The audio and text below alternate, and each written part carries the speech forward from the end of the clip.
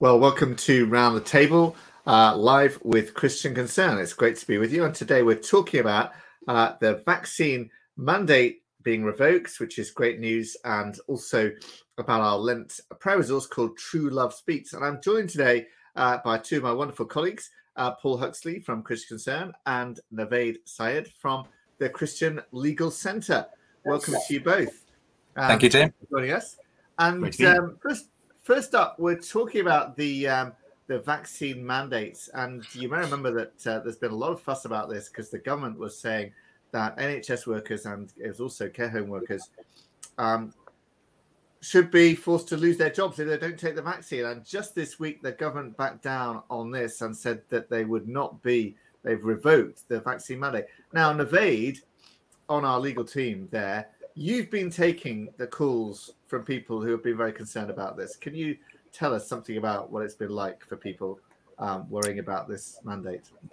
Thank you, Tim. It's a real pleasure to be able to talk about this. Christian Concern have been at the forefront of supporting them, and that's been a real privilege. It's been a real work of grace. So it all really started, in brief, around about July last year when we got intimations from the government that the care home, people who worked in the care homes, 40,000 of them would have to be double vaccinated. And the grace period started round about September, but the key date was the 11th of November. So if you weren't vaccinated in the care sector, so this is in the care home sector, by the 11th of November, you would actually lose your job. Then that was rolled through to the NHS. And of course, that date for the double vaccine was the 3rd of February. And just before the 1st or the 2nd of February, of course, the Secretary of State, Sajid Javid at that time, actually revoked that. But let's just focus on the care home.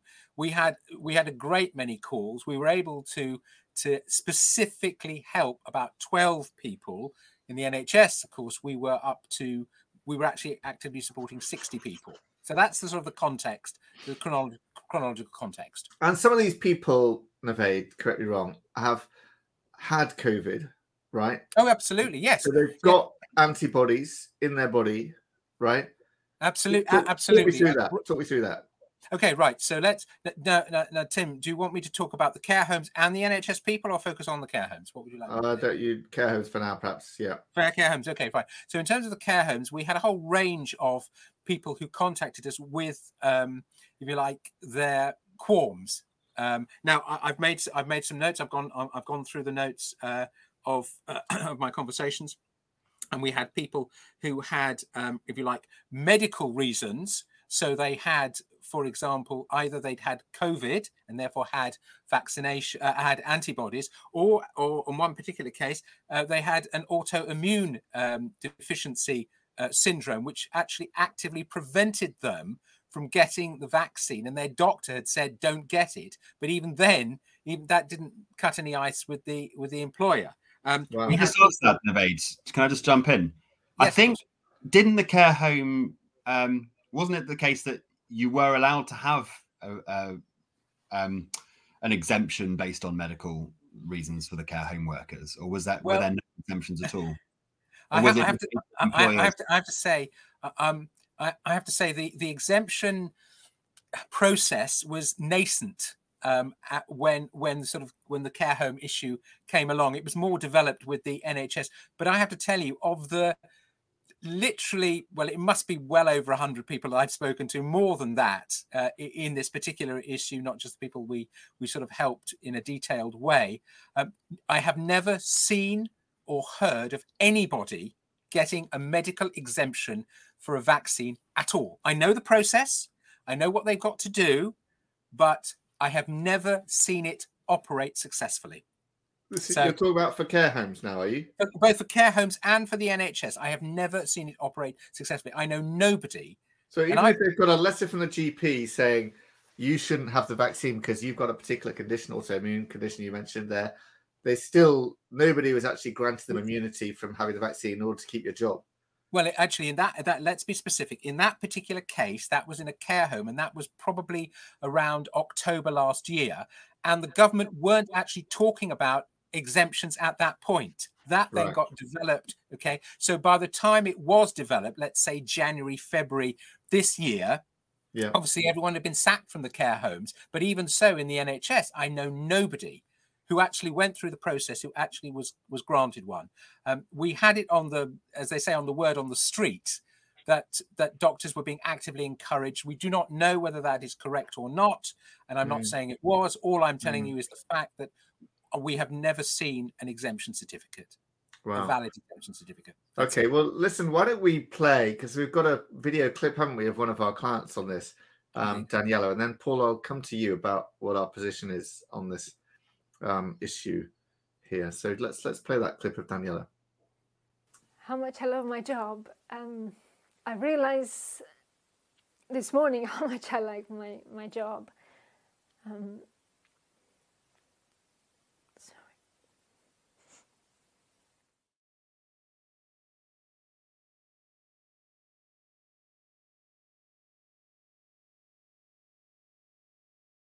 Dear Daniela, sorry to have sent this by email.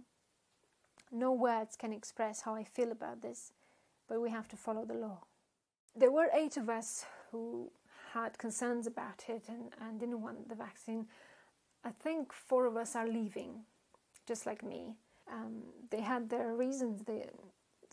Someone else was crying again that, look, I have to pay my rent. I can't, I'm forced to take this. I'm not an anti-vaxxer just because I had every single vaccination until this one. I even had the flu jab. I got a bad reaction, but nevertheless, I did have it. With this one, I had to think about it because it didn't feel like like the other vaccine. With the other vaccines, they're not mandated, but with the COVID vaccine, this one is mandated now, and I have to think more carefully.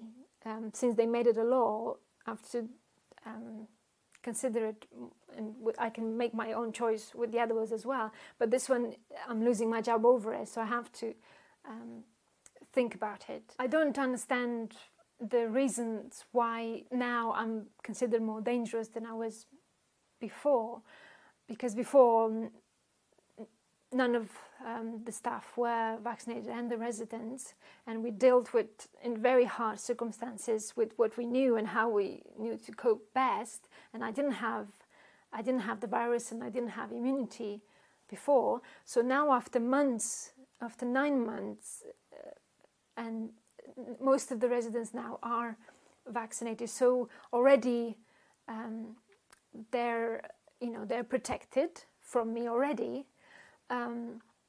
I have now a build-up response, so I should be able not to transmit, less be able to transmit, and with natural immunity, I should be safer around. So the reasons I don't understand why they will say that I'm more dangerous now than before.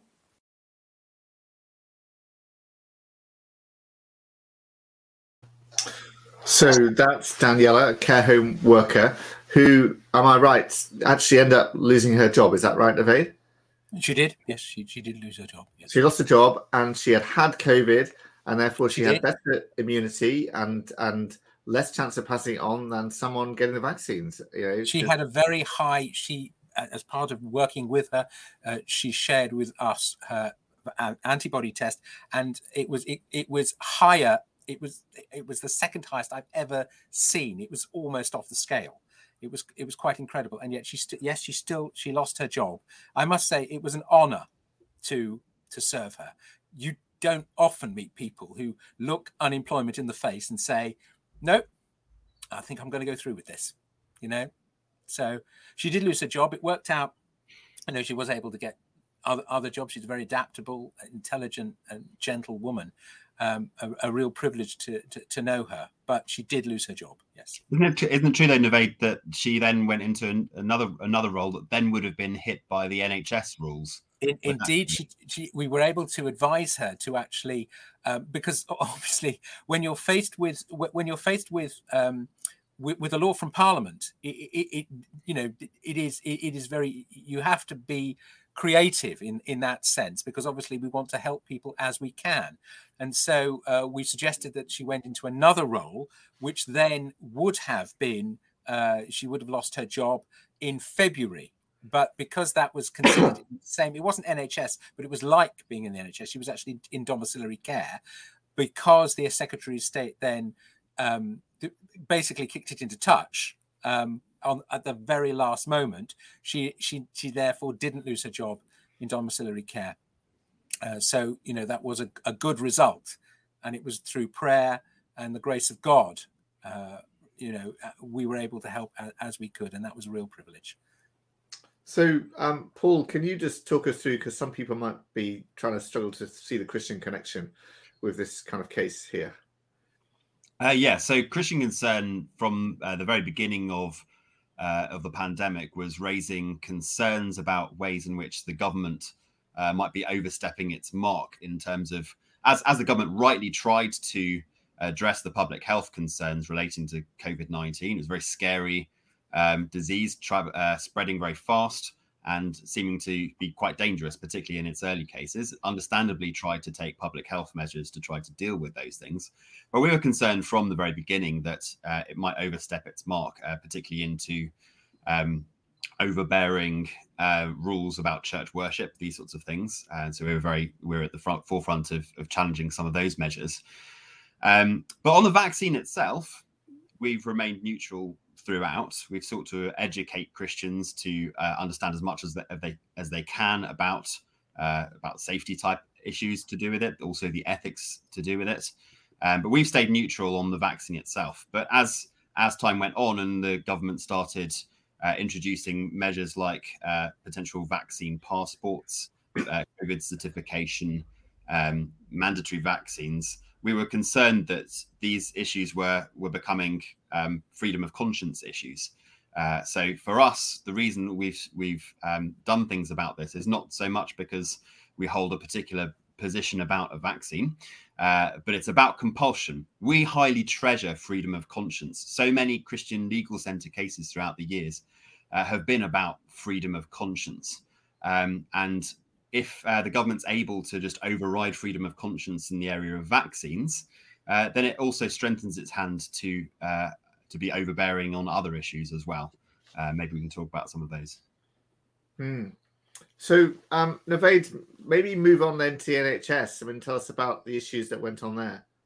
Well, that was a whole different ballgame in that sense. Now, the NHS, I'm former NHS myself. I had the privilege of working in a what was it, a PCT, so a community structure. I then worked for 6 years at a major teaching hospital, and then I became a director in the NHS, and I worked at the Strategic Health Authority, and I did some work in Whitehall. So I've got some idea of how the NHS works at a particular level, and therefore, again, it was an honour to serve these NHS workers. The major difference was that many of the NHS workers had decades, 37, 45 years in the NHS. These were highly trained professionals. They'd taken exams. They were, in some cases, they were educated to PhD level. And they had budgets in excess of, well, certainly several million, in a certain extent, maybe 10 or 12 million. So it was a completely different story. We had 60 people on our books in the sense of just supporting them. And at one point... So these are just quite interesting to note that, isn't it, Pat and Navaid, because they are kind of highly educated people making a very informed decision about this. You know, they're not... It is life and death. Heads of service, highly educated medical professionals who know how to make medical decisions and want to make their own medical decision about their own body. I mean, that's kind of the thing, isn't it? What's happening here? Yeah, what was going on?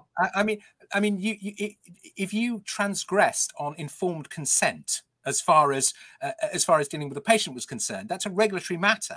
You would be brought up against, with the GMC or the NMC or some other regulatory body. And to be honest, the government's actions were farcical when it came to informed consent. There's a professional who understands why an mRNA vaccine is different. Let's put it like that. Okay, they understand the medics, they understand the genetics, as it were, and they're saying, "I do not give informed consent," and the government is saying, "Tough, you're losing your job." So of course that's a huge issue. But again, there were these people who after 45 years, I can think of one person who I've known, who I prayed with, who we communicated late at night, and we were really trying to help him try to see what he could do. And he said, "I'm looking at unemployment in the face, and you know what? I'm still going to do this." And that was for every single person, all the 60 that we were dealing with. And we were not giving our own views. We're independent in that sense. Our job is to support them with legal options. And they were coming to us and saying, "I'm not going to do this, no matter what it takes." You weren't saying, "Yes, I agree, you shouldn't take the vaccine." You were saying, "No, I'm not. Okay, let's work out how we can help you, given your decision." Yes, of course, we have to be. My personal views on the vaccine are not relevant. People, as I used to say, people didn't ring for a chat, nice though that may be. They rang somebody to say, "What are my options?" And we gave them the options. And bluntly, at the time when the MPs had passed the mandate, as it were, the options were around redeployment, and the options also were around exemption certificates. Well, I've dealt with the exemption certificates. Now, it just so happens that I've spent quite a few years, several decades actually, working in HR. And therefore, I understood, and I've done more redeployments than I can think of in large organizations. So I understood, and I've also worked in the NHS, so I understood how we could negotiate. And I was able to help people negotiate some of the redeployments. And some of those were successful. Many of them were not, I have to tell you, because the chief executives, it was a race to the bottom. Who could make sure that everybody, and I mean clerks, and I mean admin people, anybody who wasn't frontline was still included, because that is one of the ways chief executives are, if you like, come to notice. And I, in case you think I'm being just biased, I was on a program to be trained to be a chief executive, so I understand how that sort of thing works. And I have to say, it was just impossible for honest people of conscience to survive. So, Navaid, the grace of God came.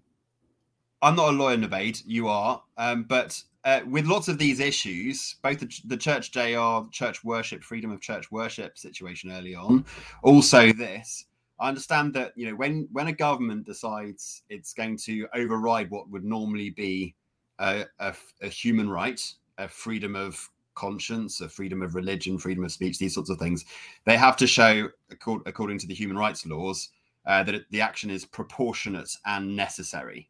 And these words keep on coming up in various contexts relating to our work, don't they? Indeed. And so the bar, it seems to us, I think, the bar is really high in terms of overriding those human rights. It's not just this would be a good thing for us to do because it might help a few people. It might kind of lessen the danger. You've got to really show it's proportionate and necessary.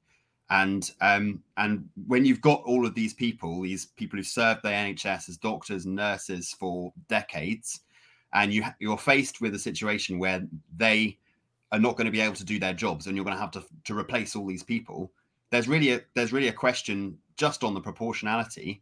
Is that really going to help the health service at all in any way? And that was one of the main reasons when you had Omicron spreading, becoming the dominant version of COVID, then the danger level dropped, and you're faced with sacking lots and lots of experienced doctors and nurses.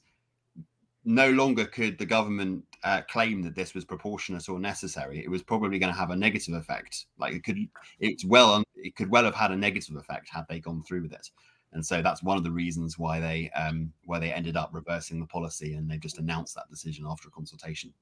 Well, I mean, I think obviously those arguments would have been developed in court, as they were when we took the Westminster government to court over the church closures in England and Wales, and obviously the Scottish government, and Scottish, yeah, and also in Scotland, of course, had that through the grace of the Lord and the skill of the lawyers had a wonderful victory opening the churches. So those arguments were developed in court. Where we were at the moment, where the situation was was that it looked as if because there wasn't an active law case in the sense of one that we were working through to develop those arguments at that moment.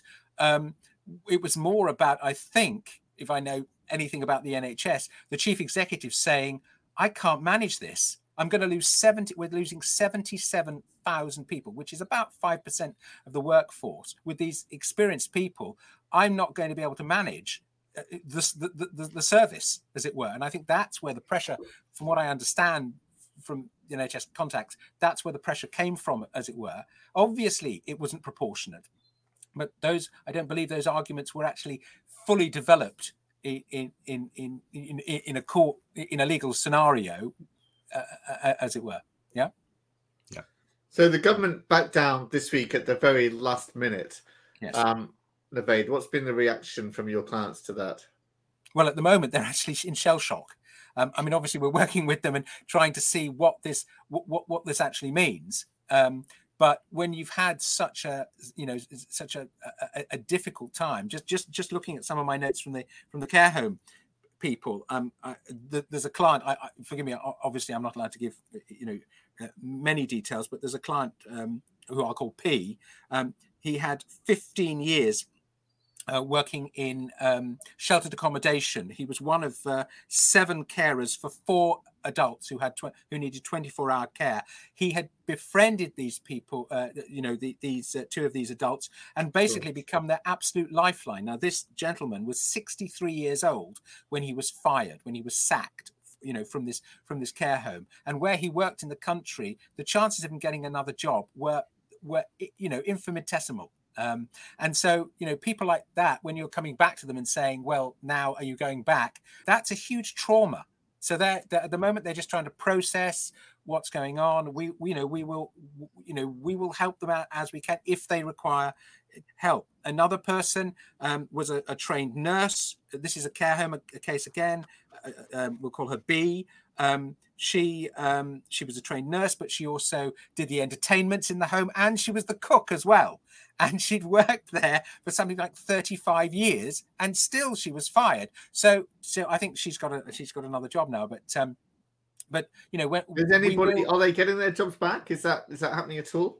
I think what's happening is that the care home system, because it was so ravaged by this, because care homes had to close as well. And I have to tell you that we actually had one care home owner saying, we don't just want that, as it were. I think it'll take a little time. It'll take probably a couple of weeks, maybe more than that, a couple of months, because obviously care homes have been shut. What do they do about that? People have got other jobs. Do they then leave their other jobs and go back to something that they did? So it's a watching brief, as it were, and we're assisting people where we can. Bit too early days yet, I think. It's all still very new. It is. But all of this has gone pretty much under the surface. We've not talked a lot about that as Christian Concern, what Christian Legal Centre's been doing, but that's been quite a lot of work. It has been it's been a huge amount of work, but please hear me. It's been an absolute privilege. I mean, to be able to help people in their hour of need. The phone was going off at 11 o'clock at night.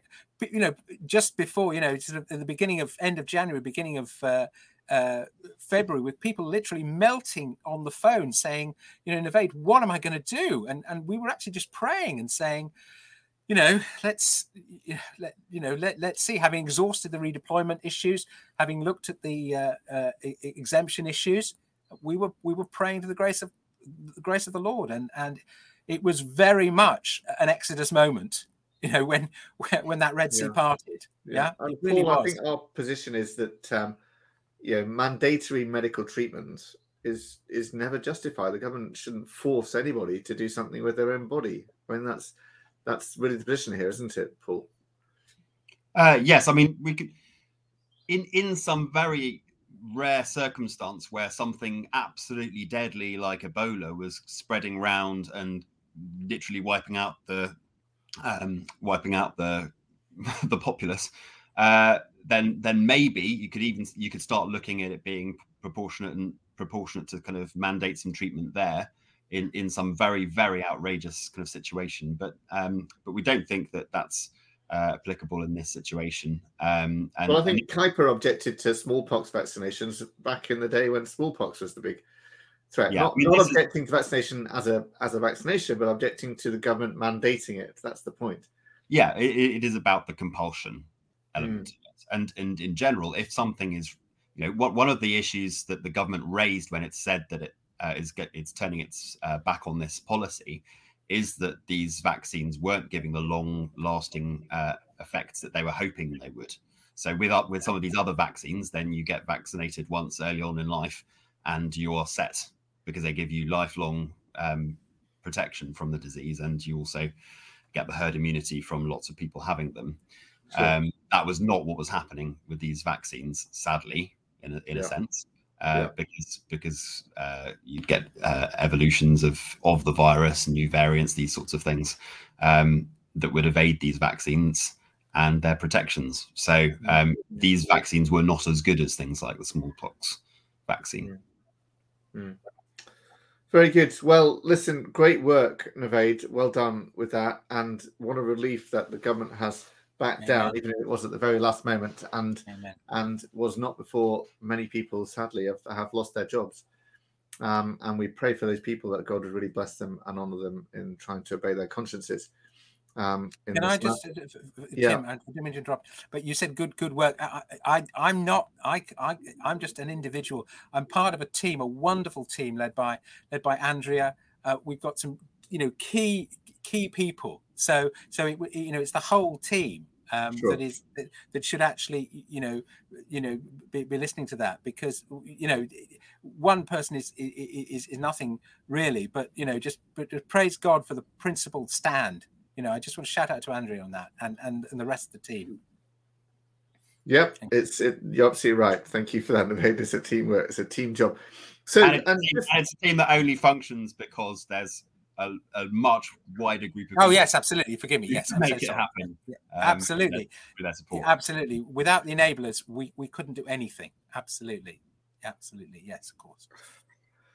Fantastic. So listen. So moving on from that, then we have released this week a prayer resource called True Love Speaks. I've got a copy of it there. Using it to hide my face on screen. There you go, and you can download it as well on the internet. And I'm sure my colleagues have put the link up there on the screen for us.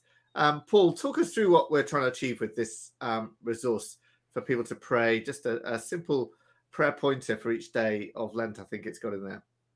That's right. So this is our booklet. I've got one too. You can find out more about all of this at christianconcern.com/truelovespeaks. But let me explain it a little bit. As it says on the screen there, it's about praying through Lent. Lent is something that Christians across the world and throughout the ages have done. It's not something that Christians have to do, but it's a way of thinking through this period up until Easter and thinking how God would like to change us, to renew us, to get us prepared for Easter, and to seek new ways of following Christ through that period. So people fast and they pray through Lent. They stop eating pancakes in some cases. I used to start eating pancakes, which was a slightly odd thing to do, but it can be a really useful and valuable time just to work through these things. And generally, people think of Lent as you give up something. So something that was maybe holding you back, maybe something sinful, but maybe something like social media use, using your phone all the time. People would kind of give something up through Lent and try and stop doing something that was leading them away from Christ in some way. What this campaign is more about is taking something up that we should be doing. Christians can often...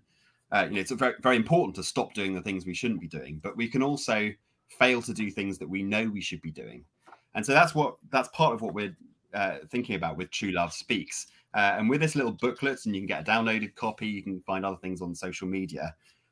We're really encouraging Christians through this period to see how they can be lights for Jesus in their lives. True Love Speaks.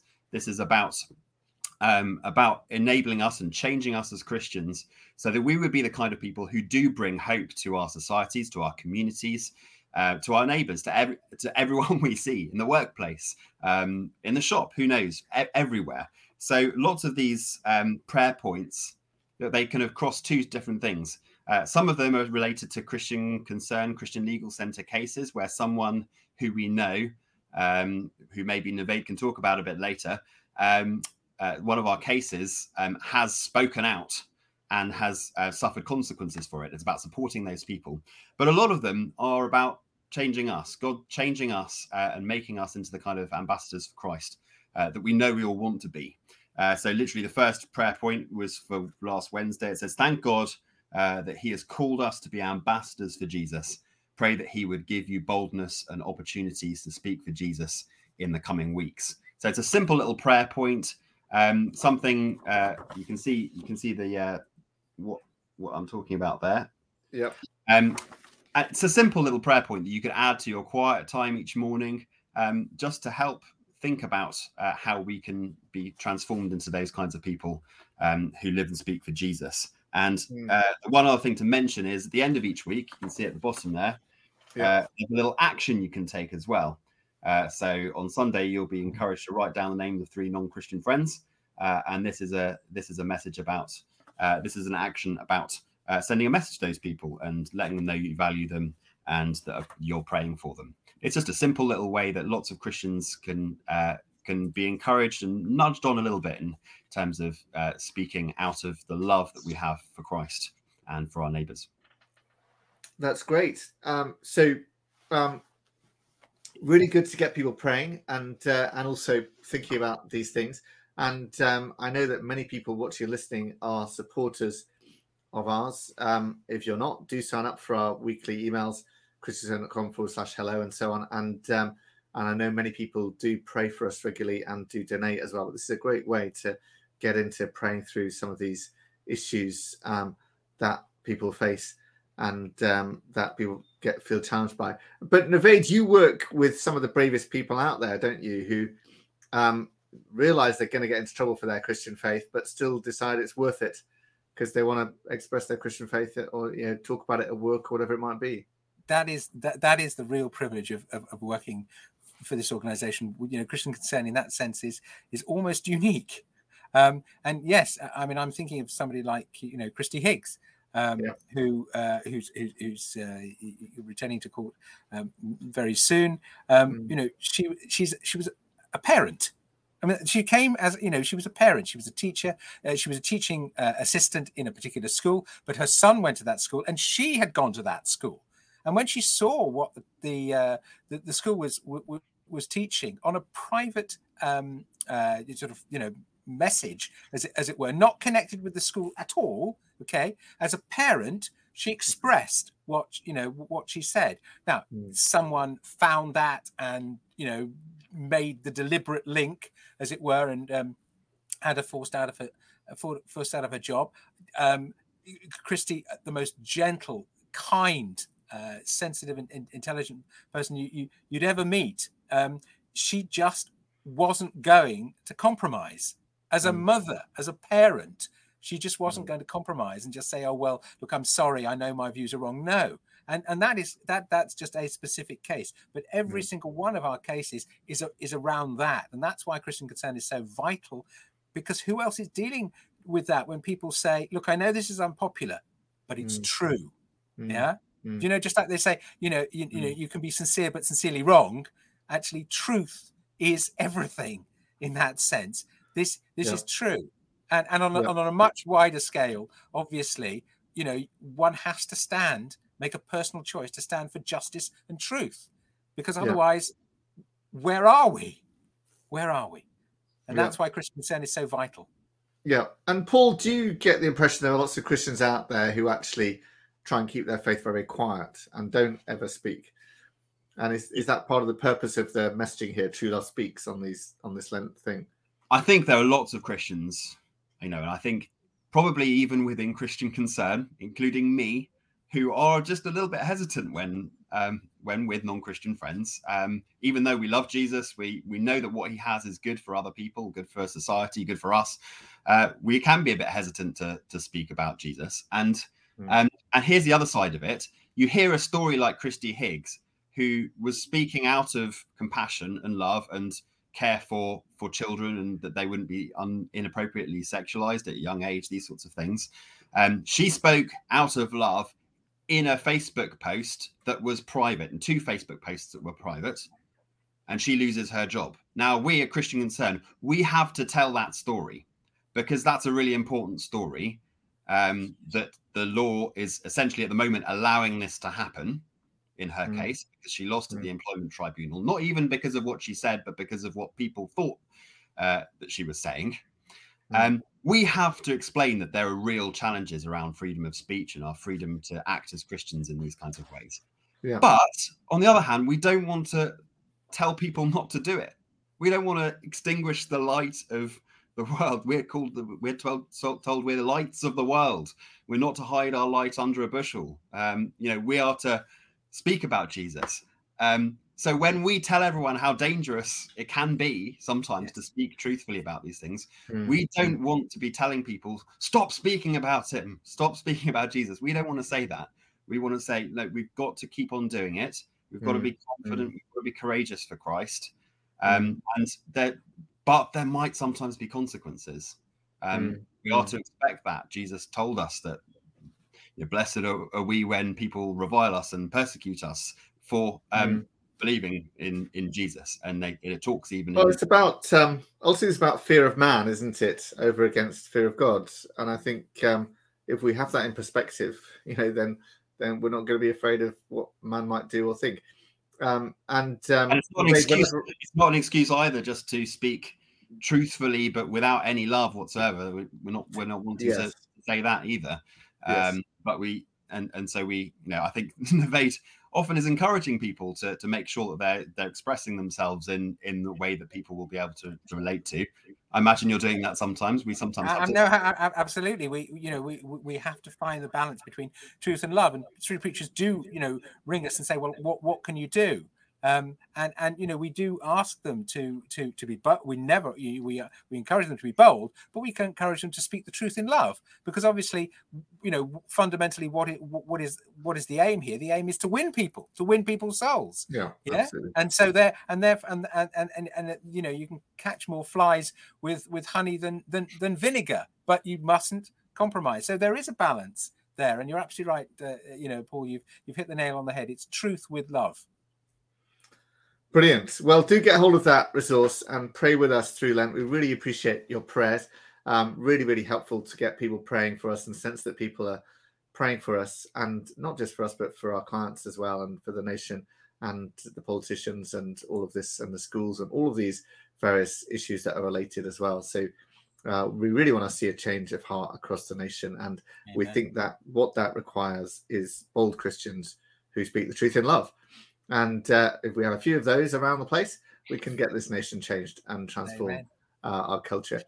And just as a note, so just to remind people, christianconcern.com/truelovespeaks, and you can actually order these booklets at the moment. We're sending them out. We've got some that you can send. I've got a whole stack here to give to people at my church later on today. It's not too late to start. I know it started Wednesday, but there's still about 45 prayer points left. So it's not too late to go to that site, True Love Speaks, on our website, and to order more copies. Great. Thank you, Paul. Thanks, Nevade, and thank you all for listening and watching. Do join us again next week, and enjoy praying and engaging with all this stuff over Lent. Thank you. Thank you.